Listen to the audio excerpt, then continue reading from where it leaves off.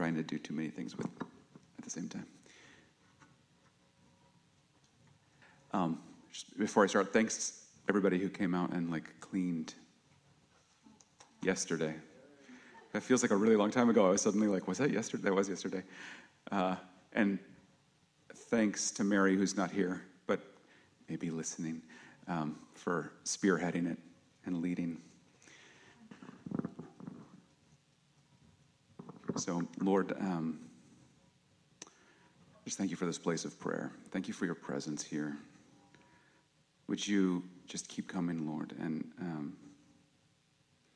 we do. Just want to echo Dane's prayer, Lord, that you hear, that you regard this place.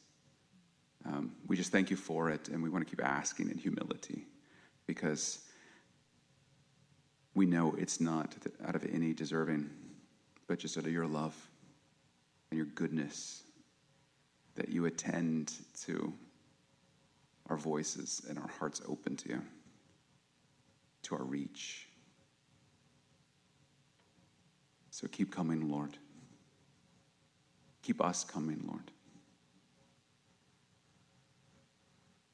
Amen. So this is going to be the second part in a series. I didn't know it was going to be a series, but now I do.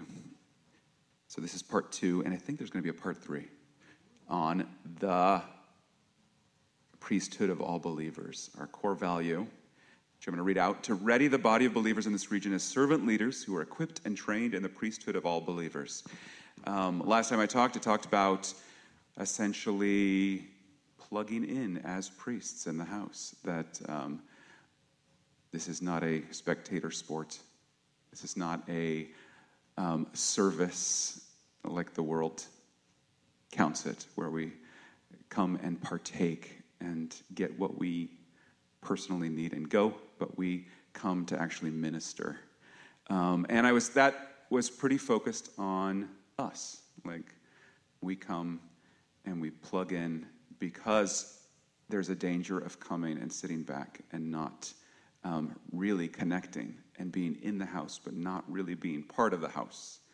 So it was kind of what I talked about was pretty individual focused. So today I'm going to talk about the consequences of our being priests before the Lord that goes out beyond just us personally.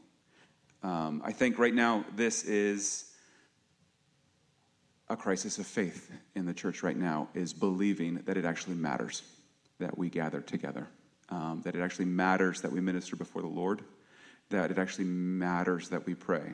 And I can see this manifest in 2 different ways. One is in the consumer mentality. When we come in and we're like, it doesn't really matter if I'm here or not, I can just sort of take myself and go home. I can not show up. I can minimally connect. I can just come to receive.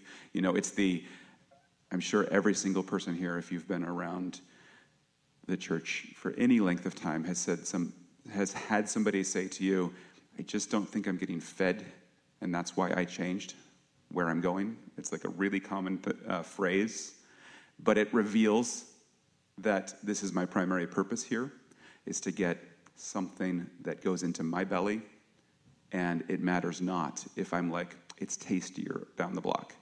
I've got something that's more filling to me down the block. I'll just remove myself and feel like there's no consequence. So that's, I think, one manifestation is, it got hard to meet together because of COVID. And after COVID, when people could come back together, it was like, meh, it doesn't really matter whether I was there or not. This is the lesson I've learned. That's one manifestation of not believing that gathering together matters. The other is, you know what, it's good that we meet together, but there's a lot of stuff that's broken, and we better do something more. We got to get out there and move the things, because the prayer and the meeting together and the ministering before the Lord, it's good, but it's not really enough. It's not really doing the thing. It doesn't really have consequences in the earth, so we better figure out how to move some things. 2 very different manifestations of the same thing, which is I don't have any faith in the gathering of the saints anymore. I don't have any faith that my prayers matter, that spending time before the Lord matters. So I'm going to just speak into the consequences of our ministering. This is connected. We have another core value: to establish Kalamazoo as a city of refuge and an ambassador location of the kingdom government of Jesus Christ. And what is an ambassador location other than a place that represents another government, other than the one in which it is? This is what an embassy exists as in our natural world, is a little island of authority from somewhere else. You go onto those embassy grounds, and you are subject to a different government while you're there. And the government around it, if it's allowing that embassy to exist, is acknowledging once you cross into there, it's not our rules, it's their rules.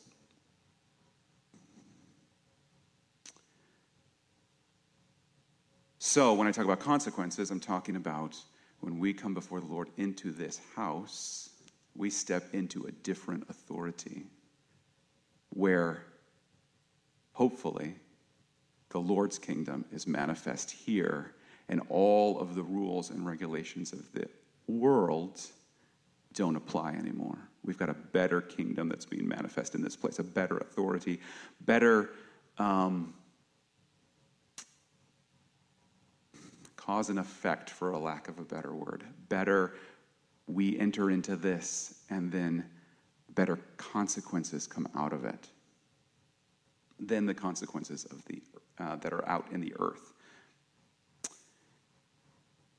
So let's go to Genesis 18:17.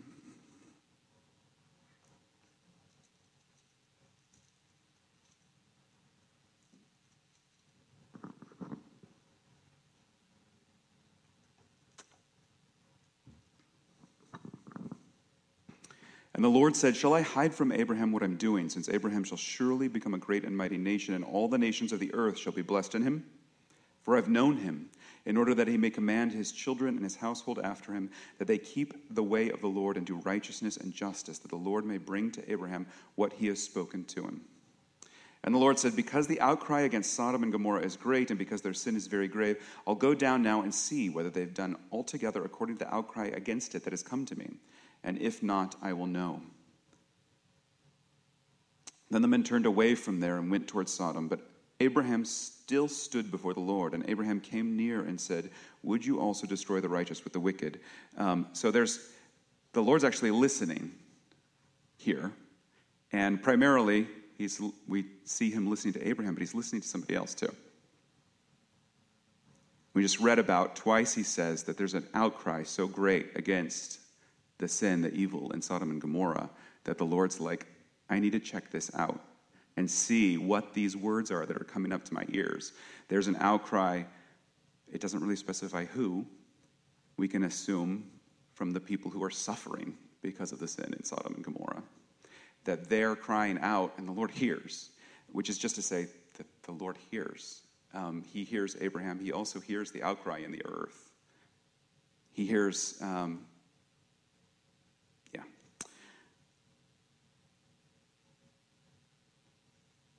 Then the men turned away from there and went toward Sodom, but Abraham stood still before the Lord, and Abraham came near and said, "Would you also destroy the righteous with the wicked? Suppose there were 50 righteous within the city, would you also destroy the place and not spare it for the 50 righteous that were in it? Far be it from you to do such a thing as this, to slay the righteous with the wicked, so that the righteous should be as the wicked. Far be it from you. Shall not the judge of all the earth do right?" So the Lord said, "If I find in Sodom 50 righteous within the city, then I will spare all the place for their sakes." Then Abraham answered and said, "Indeed now, I who am but dust and ashes have taken it upon myself to speak to the Lord. There were 5 less than 50 righteous. Would you still destroy all the city for lack of 5? So he said, "If I find there 45, I'll not destroy it." And he spoke to him yet again and said, "Suppose there should be 40 found there." So he said, "I'll not do it for the sake of 40. Then he said, "Let not the Lord be angry, and I'll speak. Suppose 30 should be found there." So he said, "I will not do it if I find 30 there." And he said, "Indeed, now I've taken it upon myself to speak to the Lord. Suppose 20 should be found there." So he said, I'll not destroy it for the sake of 20. Then he said, let not the Lord be angry, and I will speak but once more. Suppose 10 should be found there. And he said, I'll not destroy it for the sake of 10. So the Lord went his way as soon as he'd finished speaking with Abraham, and Abraham returned to his place. And then the question, of course, is why 10? Like, why did he stop at 10, right? It's interesting. So I don't want to mix up time because the minyan doesn't happen till later. It's not officially codified. But that's in Jewish law, you need 10 adults praying in order to have a prayer meeting. And if you've got fewer than 10, you don't have a prayer meeting. You've just got a bunch of people. And so I'm just saying I'm borrowing a little bit because, this is before this has been laid out as law. But there's something in, this isn't just, okay, 10 people is enough to sanctify a city. It's a picture of there are enough people to get together and minister before the Lord on behalf of a city. That is that point where the Lord's like, I have a measure of mercy that I'm going to allow to this place beyond what I normally would. For the sake of that ministering, for that sake of that congregation. There's a consequence not in, we've got we've got a sprinkling of righteous people through the city and so it's okay. There's a consequence in they're actually getting together in the tabernacle. They're actually forming the meeting place of the Lord where he can come down and touch the earth in grace and mercy. 1 Kings 8.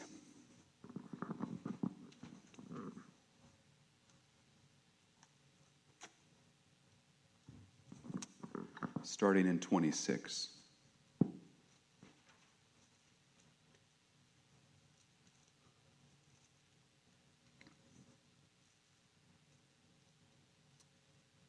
I love that you prayed what you prayed, Dane, because, it's this is Solomon's dedication prayer of the temple, which of course is the manifestation of the tabernacle, of David's desire to build a house for the Lord, handed down to his son. And he prays this prophetic prayer. I just want to highlight a little bit in it. 1 Kings 8:26. And now I pray, O God of Israel, let your word come true, which you've spoken to your servant David my father. But will God indeed dwell on the earth? Behold, heaven and the heaven of heavens cannot contain you. How much less this temple which I've built. Yet regard the prayer of your servant and his supplication, O Lord my God, and listen to the cry and prayer which your servant's praying before you today, that your eyes may be open toward this temple night and day, toward the place of which you said my name shall be there, that you may hear the prayer which your servant makes toward this place, and may you hear the supplication of your servant and of your people Israel when they pray toward this place. Hear in heaven your dwelling place, and when you hear, forgive. When anyone sins against his neighbor and is forced to take an oath and comes and takes an oath before your altar in this temple, then hear in heaven and act and judge your servants, condemning the wicked, bringing his way on his head, and justify the righteous by giving him according to his righteousness. When your people Israel are defeated before an enemy because they've sinned against you, and when they turn back to you and confess your name and pray and make supplication to you in this temple, then hear in heaven and forgive the sin of your people Israel, and bring them back to the land which you gave to their fathers. When the heavens are shut up and there is no rain because they've sinned against you, when they pray toward this place and confess your name and turn from their sin because you afflict them, hear from heaven and forgive the sin of your servants, your people Israel, that you may teach them the good way in which they should walk, and send rain on your land, which you've given to your people as an inheritance. When there's famine in the land, pestilence or blight or mildew, locusts or grasshoppers, when their enemy besieges them in the land of their cities, whatever plague or whatever sickness there is, whatever prayer, whatever supplication is made by anyone, by all your people Israel, when each one knows the plague of his own heart, and spreads out his hands toward this temple, then hear in heaven your dwelling place, and forgive, and act, and give to everyone according to all his ways, whose heart you know.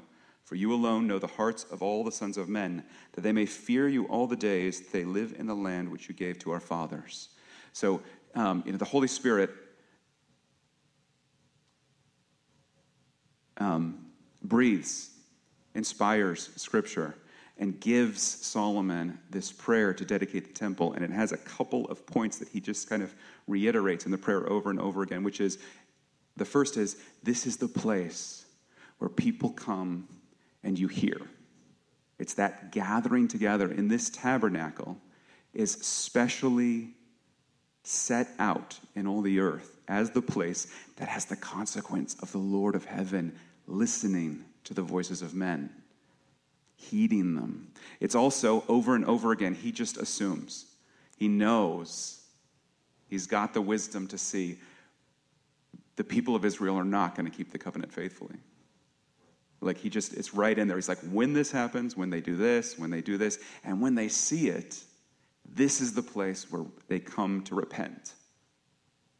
Again, establishing this is where you hear prayer, and this is where people come to repent, to get right with you again.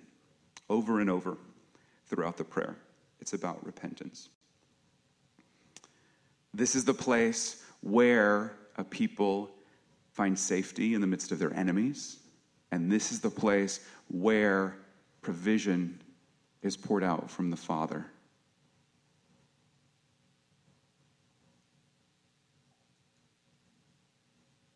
In all the things that, he could have prayed about the temple, it's really about, let their Lord be this consequence of ministering before you, and the resetting of your favor and grace back when people come in repentance.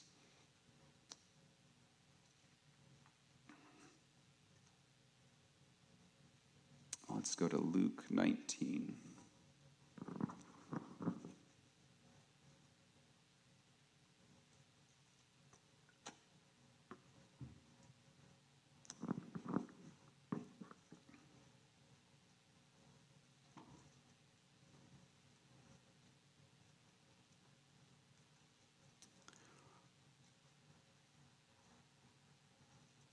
I need renewal of vision for the impact out of us meeting together. I've been praying about it. I had a really strong, I think I've prayed about it recently because it was brought back to mind by the Spirit out in the prayer room. But early in our time here, I think it might have been a morning prayer, I got this really strong sense of the fear of the Lord, like a person who works with really powerful machinery, where if you don't respect the machine, you lose a finger, you may lose an entire limb or your life. It really fell on me, this sense of this, what we're doing together, the sobriety, because we're coming in and the Lord's listening. He's looking upon us when we're here. And he responds to what we do here. Whether we do it rightly or not, he still responds. There's an extra measure of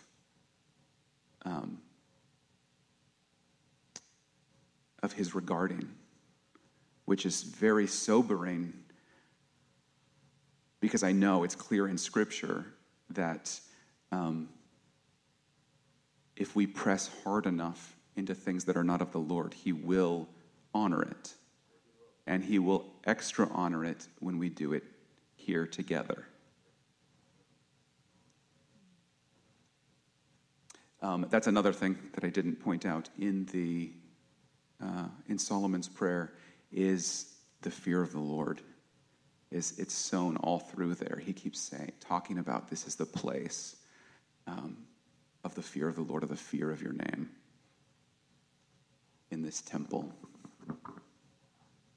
So Luke 19, starting with 12. Therefore he said, a certain nobleman went into a far country, received for himself a kingdom, and to return. So he called 10 of his servants, delivered to them 10 minas, and said to them, do business till I come. But his citizens hated him and sent a delegation after him, saying, we will not have this man to reign over us. And so it was that he returned, having received the kingdom. He then commanded these servants to whom he'd given the money to be called to him, that he might know how much every man had gained by trading. Then came the first, saying, Master, your mina has earned 10 minas. And he said to him, Well done. This is, if it helps put in frame of mind, from what I can find reading about this, a mina is about 3 to 4 months worth of a standard wage. So, for what that is worth, to get an idea of how much money they're being handed. Master, your mina has earned 10 minas. Then he said to him, Well done, good servant, because you were faithful in a very little, have authority over 10 cities. And the second came, saying, Master, your mina has earned 5 minas. Likewise, he said to him, You also be over 5 cities. And another came, saying, Master, here's your mina, which I've kept put away in a handkerchief. For I feared, because you are an austere man. You collect what you did not deposit and reap what you did not sow. And he said to him, Out of your own mouth I'll judge you, you wicked servant. You knew that I was an austere man, collecting what I did not deposit and reaping what I did not sow. Why then did you not put my money in the bank, that at my coming I might have collected it with interest? And he said to those who stood by, Take the mina from him and give it to him who has 10 minas. And read this parable just to point out that there is the subject of authority here. That, if we are an ambassador, if we are looking to be an ambassador location, we are looking to be ambassadors. We are looking to operate in a kingdom that's not the kingdom we were born into, as a representative of that kingdom. This time right now is designed to give us some authority that then will be tiny compared to the authority that he wants to give us. This is, you're a kid, have a little bit of responsibility that's going to manifest. It's going to have consequences beyond this. So that when you're matured, when I return, I can take you into the fullness of what I'm dreaming you're going to be and the authority you're going to walk in. So we have 2 consequences going on right now for everything that we do before the Lord when we gather together. One is the very real return in the kingdom right now, out into the earth. And the other is even bigger in the age to come.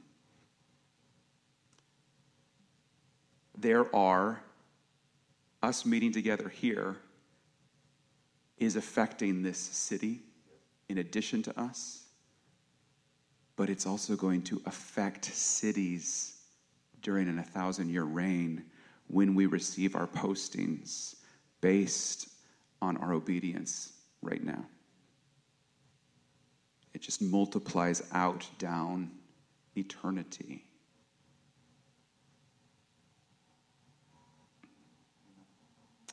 Matthew 23.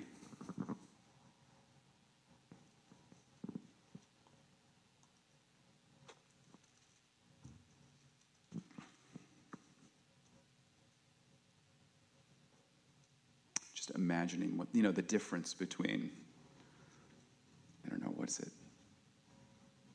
I gave you $15,000 going off a sort of an average income, U.S. income. I give you $15,000 to manage. I come back, and then I'm like, okay, now I want to make you like governor of Michigan because you dealt with that $15,000. It's a big leap in return there. And yet, I'd be pretty sober about someone handing me $15,000 too. So, Matthew 23. Jesus spoke to the multitudes and to his disciples, saying, The scribes and the Pharisees sit in Moses' seat. Therefore, whatever they tell you to observe, that observe and do, but do not do according to their works. For they say and do not do. For they bind heavy burdens, hard to bear, and lay them on men's shoulders. But they themselves will not move them with one of their fingers. But all their works they do to be seen by men. They make their phylacteries broad and enlarge the borders of their garments. They love the best places at feasts, the best seats in the synagogues and the marketplaces, and to be called by men, Rabbi, Rabbi. But you do not be called Rabbi, For one is your teacher, the Christ, and you are all brethren. Do not call anyone on earth your father, for one is your Father, he who is in heaven. Do not be called teachers, for one is your teacher, the Christ. But he who is greatest among you shall be your servant, and whoever exalts himself will be humbled, and he who humbles himself will be exalted. But woe to you, scribes and Pharisees, hypocrites, for you shut up the kingdom of heaven against men. For you neither go in yourselves, nor do you allow those who are entering to go in. Woe to you, scribes and Pharisees, hypocrites, for you devour widows' houses, and for a pretense make long prayers. Therefore you will receive greater condemnation. Woe to you, scribes and Pharisees, hypocrites, for you travel land and sea to win one proselyte, and when he's won, you make him twice as much a son of hell as yourselves. Woe to you, blind guides, who say, whoever swears by the temple, it's nothing, but whoever swears by the gold of the temple, he is obliged to perform it. Fools and blind, for which is greater, the gold or the temple that sanctifies the gold? And whoever swears by the altar, it's nothing, but whoever swears by the gifts on it, he is obliged to perform it. And blind, for which is greater, the gift or the altar that sanctifies the gift? Therefore, he who swears by the altar swears by it and by all things on it. He who swears by the temple swears by it and by him who dwells in it. And he who swears by heaven swears by the throne of God and by him who sits on it. Woe to you, scribes and Pharisees, hypocrites! For you pay tithe of mint and anise and cumin, and have neglected the weightier matters of the law, justice and mercy and faith. These you ought to have done without leaving the others undone. Blind guides who strain out a gnat and swallow a camel. Woe to you, scribes and Pharisees, hypocrites! For you cleanse the outside of the cup and dish, but inside they are full of extortion and self-indulgence. Blind Pharisee, first cleanse the inside of the cup and dish, that the outside of them may be clean also. Woe to you, scribes and Pharisees, hypocrites, for you are like whitewashed tombs, which indeed appear beautiful outwardly, but inside are full of dead men's bones and all uncleanness. Even so, you also outwardly appear righteous to men, but inside you are full of hypocrisy and lawlessness. Woe to you, scribes and Pharisees, hypocrites, because you build the tombs of the prophets and adorn the monuments of the righteous, and say, if we'd lived in the days of our fathers, we would not have been partakers with them in the blood of the prophets. Therefore you are witnesses against yourselves that you are sons of those who murder the prophets. Fill up then the measure of your father's guilt. Serpents, brood of vipers, how can you escape the condemnation of hell? Therefore indeed I send you prophets, wise men, and scribes. Some of them you will kill and crucify, and some of them you will scourge in your synagogues and persecute from city to city, that on you may come all the righteous blood shed on the earth, from the blood of righteous Abel to the blood of Zechariah, son of Berechiah, whom you murdered between the temple and the altar. Assuredly, I say to you, all these things will come upon this generation.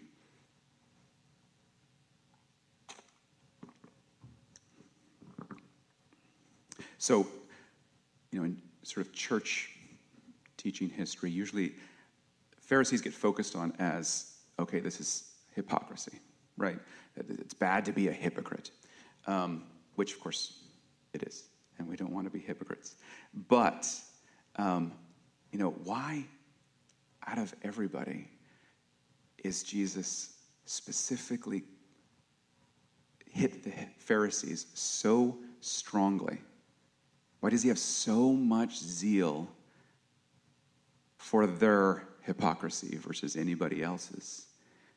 And it's because the Lord has a real zeal for his house and those who claim to represent him, those who say they are ministering before the Lord, those who are sharing what he says. There's a special measure of responsibility there.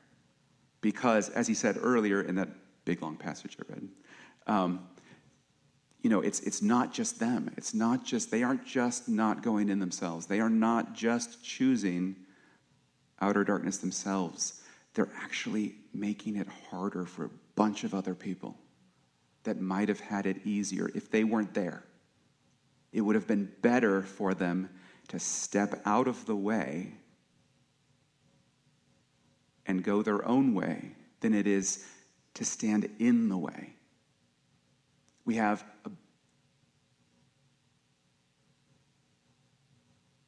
an inoculated culture that's sort of been inoculated against the gospel because it's got a little bit of the gospel, just enough to feel like, yep, I've tasted that. It's not really, it's all cracked up to be. because there is a church that has been saying the words, but not actually entering in. This reaction, that's in the earth right now of like, we're sick of the prayers and thoughts, is not without justification, because they've been hearing people say, we'll pray about it. And they can know, they feel, they're not dumb. They know that the vast majority of the people who are like, yeah, we're going to pray for you, it's a way to just sort of go, yeah, I care. I'm going to go on about my business. I got stuff to do. And it's inoculated the earth against prayer because there's just a little bit of the talk of prayer without actual ministering before the Lord. And it's actually shut the way for a whole generation. It's like, we've heard it. There's no there.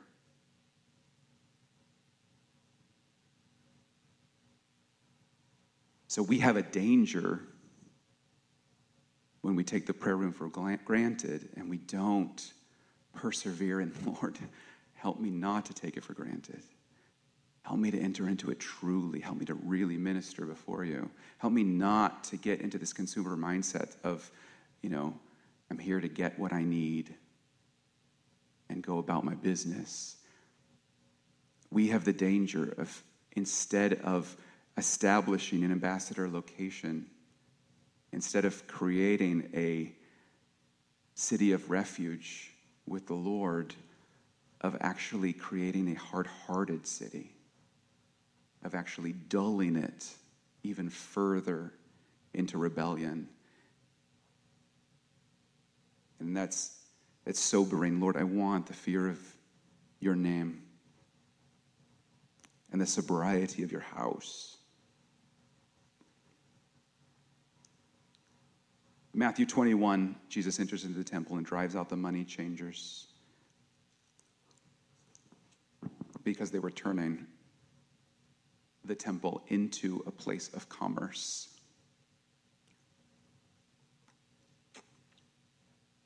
And we are a nation of commerce. Our culture is really all about, we hated kings, we got rid of kings so that we could have commerce.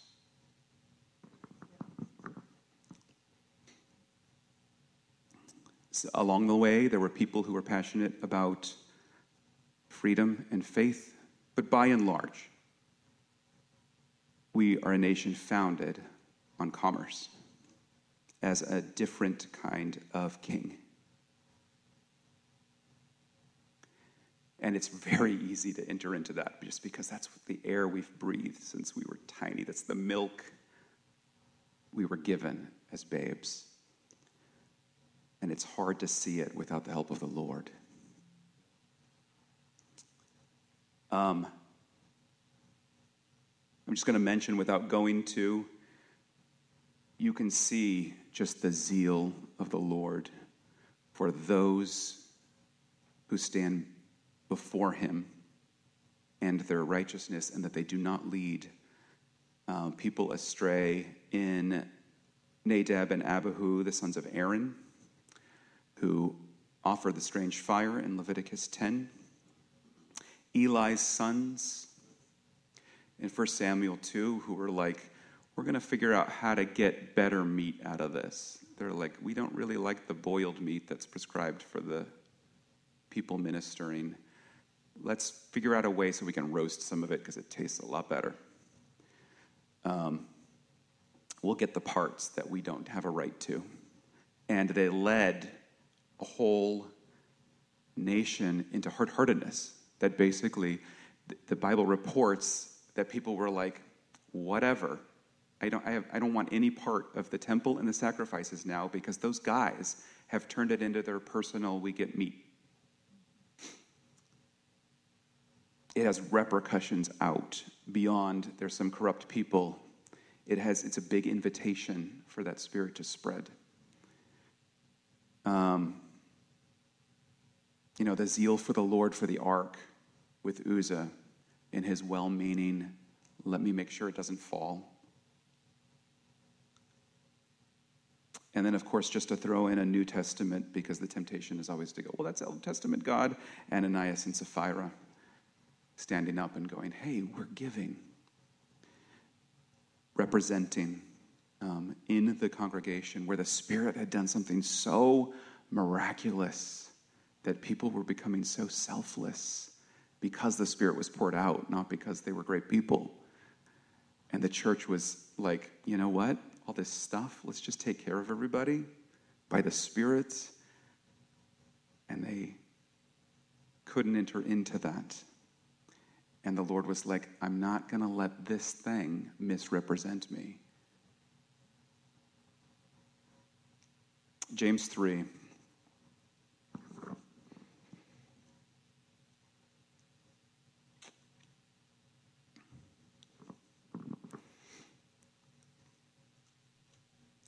My brethren, let not many of you become teachers, knowing that we shall receive a stricter judgment. We'll all stumble in many things. If anyone does not stumble in word, he's a perfect man, able also to bridle the whole body. Indeed, we put bits in the horses' mouths that they may obey us, and we turn their whole body.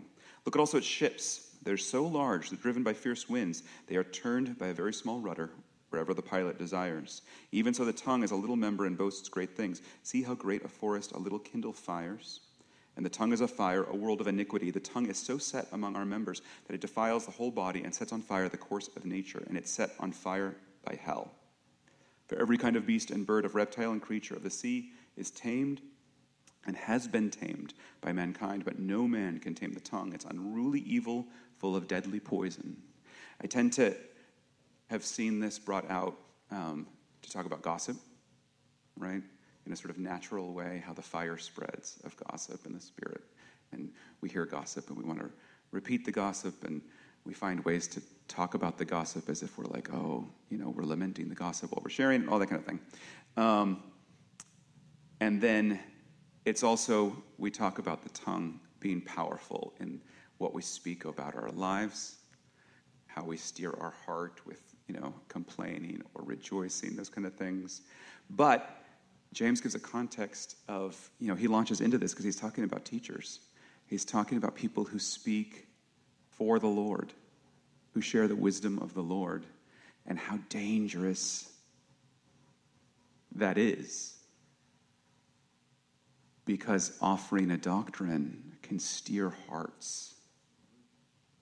And speaking a thing that is counter to what we're actually doing also steers hearts. The inoculation, we can actually harden hearts through that.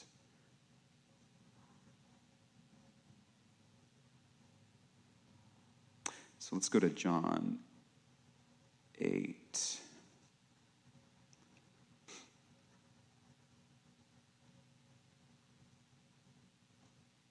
So this is all I've kind of gone into talking about how the consequences of what we do here can have negative effects out.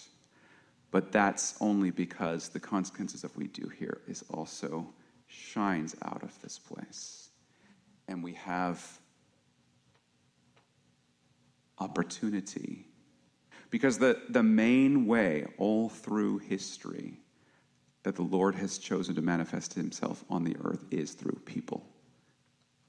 And periodically, he breaks through with astounding things that, blow us away, that fires and smoke and signs in the sky and all of these things. But primarily, down 6,000 years, his desire is, I want to find the person whose heart for me and let them manifest me.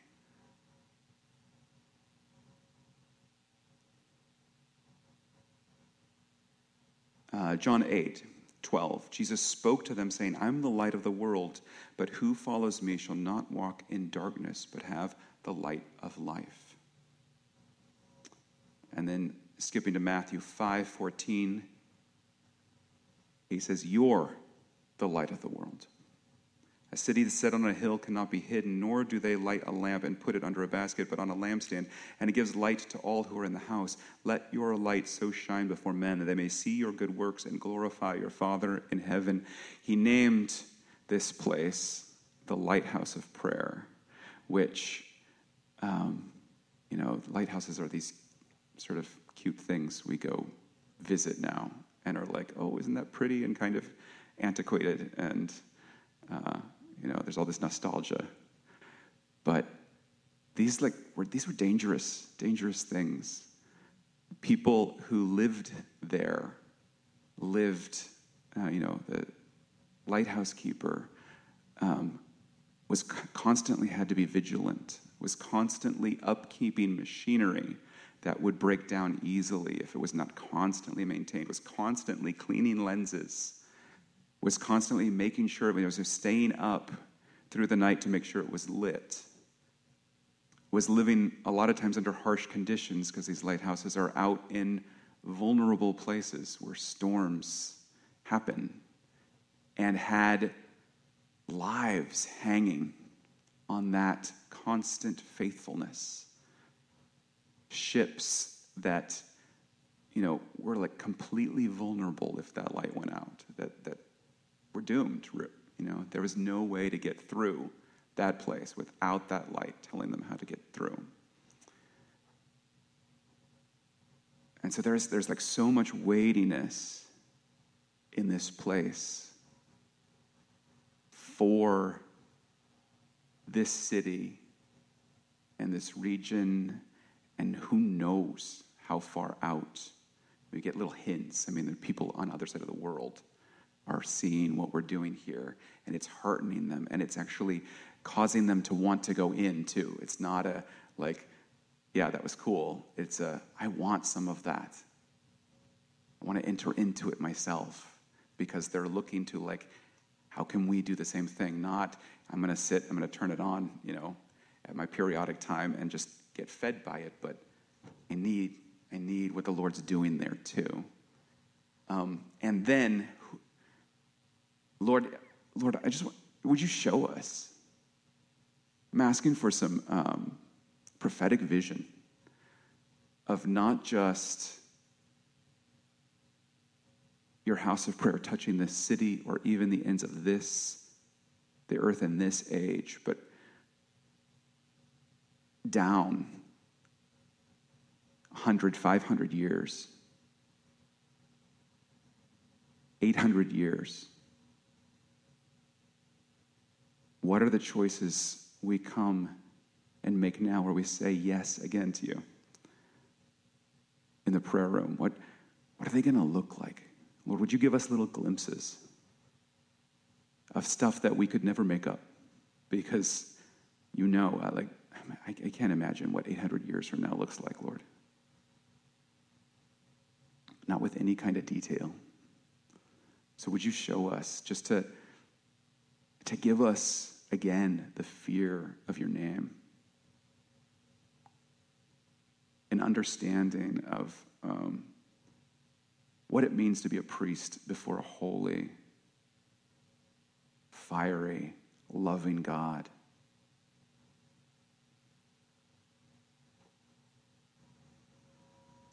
The response team can come on up. It's a team person.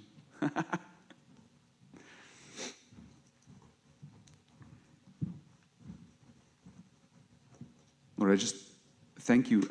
I want to be humbled by the fact that you do incline your ear toward this place, toward your tabernacle, that you are reestablishing the earth.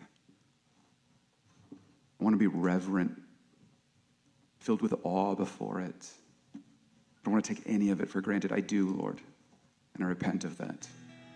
I want to keep repenting of it until you clean all of that out.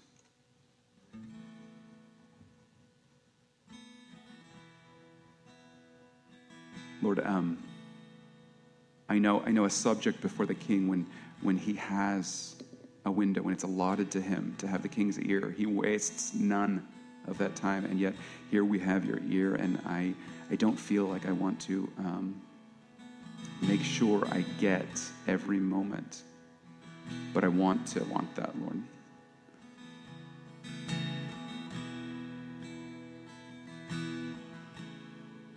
Lord, would you help us again to really understand the authority you've placed in this place, the authority you've placed in each of us, and what it means to walk in that authority, Lord.